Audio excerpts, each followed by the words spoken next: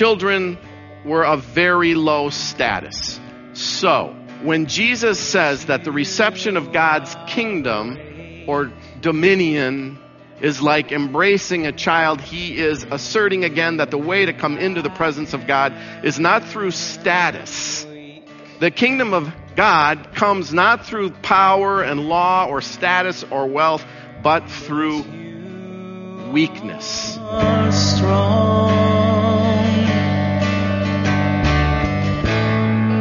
All that you are, you've given to me. You set me free. This is as much for me as it is for you, but we're on our way somewhere, but we need to cover some ground to get there, and it's easy to let our minds wander. So stay with me here, and we'll walk through and set some context for the good news that we are sure to receive every time we look deeply into God's Word together. When we think of Jesus, we're at least somewhat conditioned to think of him as meek and mild, right? Loving and caring, particularly towards us. In his book, The American Religion, Harold Bloom claimed that we Americans have kind of landed on one predominant theology, which is something like this: God really, really likes us. And God is just thrilled with us pretty much all of the time, and couldn't be happier with our moral progress. Now, we've come a long way from Jonathan Edwards' famous sermon entitled Sinner in the Hands of an Angry God, right? Preached during the Great Awakening in the mid-1700s. Sinner in the Hands of an Angry God. I wonder how that would go over today. Today's famous preachers really want us to know, generally speaking, that we're basically good people in the embrace of a completely pleased God who's really just there waiting to give us what it is our hearts desire. And there are some ways to sort of affect that process. Now, in this view, Jesus is more of a good friend than a savior, really.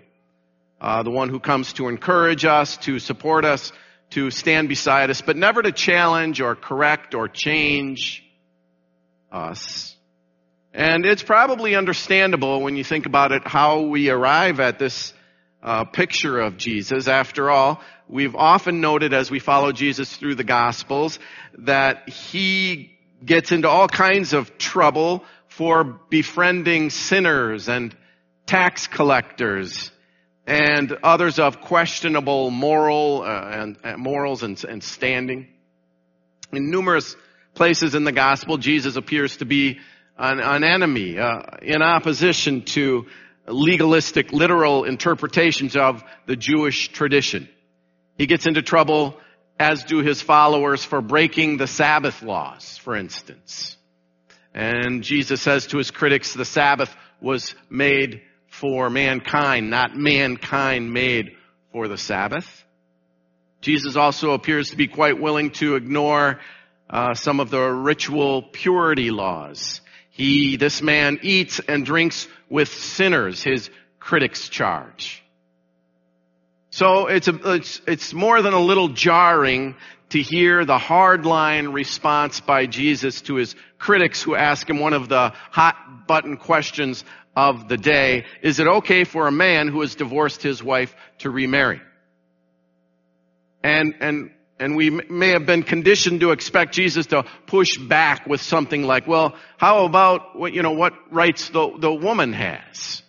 What's right for the woman? Or marriage was made for humanity, not humanity made for our marriage laws, something along those lines. But at first glance, it feels like Jesus just doubles down on the Pharisees' by-the-book approach to the law, saying that anyone, man or woman, who divorces and remarries is committing nothing less than adultery. Wow. Is Jesus having a bad day, or what's happening here? So it's jarring, and all of us have been impacted by divorce, either indirectly or directly. So it's important that we put it this exchange into its theological and historical context. It matters. In ancient societies where women rarely owned property, so they couldn't own homes, couldn't own livestock, where women didn't own property, marriage meant a guarantee of support for the most vulnerable members of our society, women and children. Without the protection and the laws against arbitrary divorce, just divorce for whatever reason the man decided. Women were totally at the mercy of men in that patriarchal society. That was the reality of the day. So in criticizing those who advocate for an easy divorce, and this was a big train of thought among a certain segment of the population in Jesus' day, that the men had the right to just divorce for almost any reason, just issue the certificate. In criticizing those who advocated this approach, Jesus again stands with the weak and the most vulnerable. So we start there. Jesus puts his tough position against divorce and remarriage in context by an appeal to God's intent for creation, as we just heard read from the book of Genesis. God is on the side of unity, community, relationship, togetherness. This is God's intention. But from the beginning of creation, God made them male and female. For this reason, a man shall leave his father and mother and be joined to his wife, and the two shall become one flesh. So they are no longer two, but one flesh. Therefore, what God has joined together, let no one separate. What Jesus says here is in response to a question that was put to him by his critics who were hoping to trap Jesus, to trip him up. Maybe he'll say something about divorce that'll result for Jesus as it did for Moses, for instance. Notice there's a kind of, hey, we're asking for some friends quality to the question the Pharisees bring, huh? They say, is it lawful for a man? They ask, is it lawful for a man? Just a man, any man, some guy. Is it lawful? But Jesus isn't buying it. What has Moses commanded you? Is his pointed reply. And as we've noted recently, these people who bring these supposed questions, they're positive that they know the correct answer to the dilemma they pose to Jesus. And as always, Jesus clearly takes the side of the weak, the vulnerable, the defenseless. Once again, Jesus turns to the children. Let the little children come to me. Do not stop them, for it is to such as these that the kingdom of God belongs. Truly, I tell you, whoever does not receive the kingdom of God as a little child will never enter it.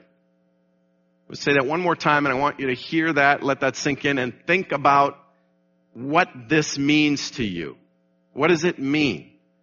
Truly, I tell you, whoever does not receive the kingdom of God as a little child will never enter it. And Jesus took them up in his arms, laid his hands on them, and blessed them, the children. Now, this second half, this seemingly less controversial and confrontational section of this passage informs the first half, and it deserves a closer look. Most of the time, the teaching that Jesus offers here about receiving the kingdom of God is interpreted in a kind of sentimental way, as in, you should receive the kingdom of God like a child would, with an innocent, childlike faith. Maybe that, when I asked you to pause and think about what that sentence means to you, maybe that's where your mind went. Receive the kingdom with a simple, childlike faith. So without boring you with a lengthy discussion on various noun cases in Koine Greek, the word for child here, paidion, might best be translated as an accusative case noun, which renders the verse in English like this. I'm done with the Greek. That's it. It's over. So, but this is where we land then, and this is perhaps an even better translation. It's certainly a viable alternative. Welcome the kingdom like you would welcome a child. That's different than saying welcome the kingdom the way a kid does it, right? Welcome the kingdom the way you would welcome a child. Now, why is this significant? Well, we've established over the past several weeks that children did not hold the kind of revered place in the society of the day that they tend to have in our time. At least we hope and pray that they do. You know, this was before helicopter parents, right? And before things like travel volleyball and hockey and baseball and dance and soccer and football and all the rest, right? With the world revolving around our children. In the culture of Jesus' time, factors such as honor and shame were powerful forces in determining behavior. People would be very eager to welcome someone of high status into their home because the very presence of this one would bring honor, right? So it makes me think of Zacchaeus in the tree, Jesus saying, come on down from that tree, I'm going to your house. Wow. Children, however, as again Pastor Natalia shared last Sunday, as she recounted the visual power of Jesus teaching while still holding a child, children were of very low status. So, when Jesus says that the reception of God's kingdom or dominion is like embracing a child, he is asserting again that the way to come into the presence of God is not through status, not through power or authority, not through the law. You know, Jesus, let one of us sit at your right and one at your left when you come into your glory. The kingdom of God comes not through power and law or status or wealth, but through weakness. For those who would be first must be least of all. Inasmuch as you do it unto the least of these, you do it unto me. Entering God's kingdom is not a way to be first or great or to get everything your heart desires, but a way to identify the least of these as brothers and sisters and to serve them in the name of Christ. So Jesus said, let the little children come to me. And all those who are vulnerable and in need, let them come to me. Those running scared, those driven from their home by some horror and sent on a treacherous journey in search of a safe place, Jesus says, let them come to me. Those children separated from their parents after they thought that they had in fact arrived at that safe place, Jesus says, let them come to me. Those addicted, ashamed, lonely, or hungry, Jesus says, let them come to me. Those with questions or doubts or anger or fear, Jesus says, let them come to me. Those with broken marriages, broken friendships, broken lives, Jesus says, let them come to me. The good news has arrived for all of us. The kingdom of God is at hand. And it was not on a night of triumph. It was not on a great and victorious night, but on a night of weakness. In fact, it was in the very night that he was betrayed by those closest to him that Jesus took bread and gave thanks. He broke it and gave it to his disciples, saying, take and eat. This is my body given for you. Do this for the remembrance of me.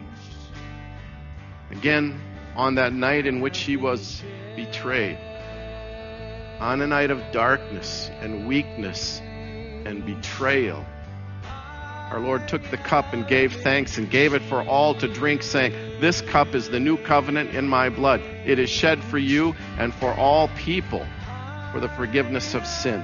Do this for the remembrance of me."